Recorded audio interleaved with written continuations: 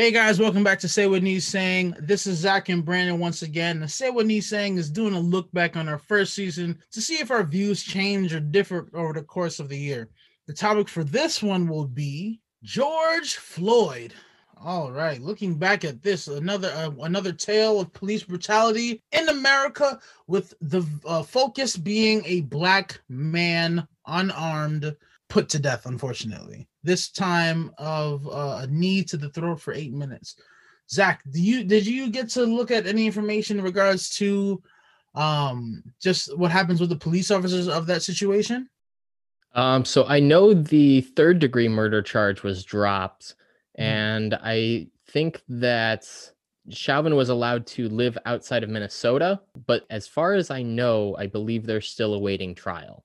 Got you. So And I and, can't. and that kind of echoes the same on CNN. It says judge orders one trial for 4 ex-cops charged in George Floyd's killing, keeping case in Minneapolis, Derek Chauvin, Tal Thao, Thomas Lane, and Jay. They just have an abbreviation.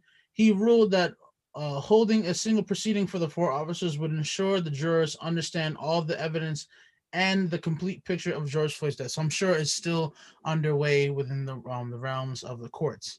Right.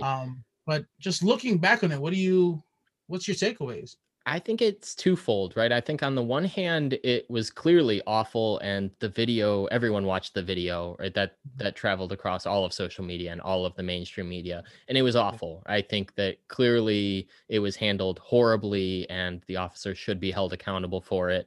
I think it Mhm. also revealed, though, the country, or at least a large portion of the country's willingness, or I don't want to say desire, but at least willingness to jump to racism as the cause, right? Because clearly it was awful, but I Right. still think at this point, at least, there isn't much hard evidence that Chauvin was doing it out of racist intent. And I think that was what sparked a lot of these movements and protests and riots and things, was because, the belief was that it was white cop killed black person because of Right. racist intent and because of race. So I Mhm. don't know. It was twofold. Clearly, I stand with the people that are standing against Chauvin because he fucked up, clearly. But yeah, I don't know. Do you have any takeaways before we cut this one?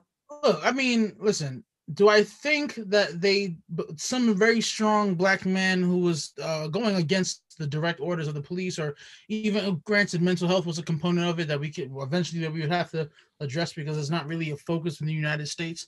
But honestly, I think, and I feel safer to say that the cop was an idiot. I'd rather Yeah. say the cop was an idiot because I can easily see a white gentleman who had mental issues who put his hand. Just imagine Mhm. someone like Kane from wrestling doing all the stuff that I'd put my neck on Kane too. You know Mhm. what I mean? Just because if I'm an idiot, if I don't follow protocol, if I don't really care about the idea of another human's life, I'm sure he would do the same thing for anyone he was in fear of his own life with. So, whether it was a knee or he shot him, I feel like he would have made the same decision. Yeah. And we will definitely have to do a new episode on cases of police brutality across the board and kind of shed some light on some of these other cases, right? Because clearly, while it does happen a lot to Black individuals, police brutality is an issue across the board. And it's Yeah, something that really doesn't get talked about enough. And we have to say what needs saying about those cases too. exactly.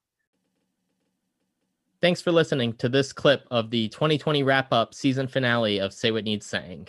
We definitely appreciate it. If you saw anything or you've heard anything in the episode that was really intriguing, don't forget to check us back on any streaming platform. The episode is definitely worth it if the snippet was interesting.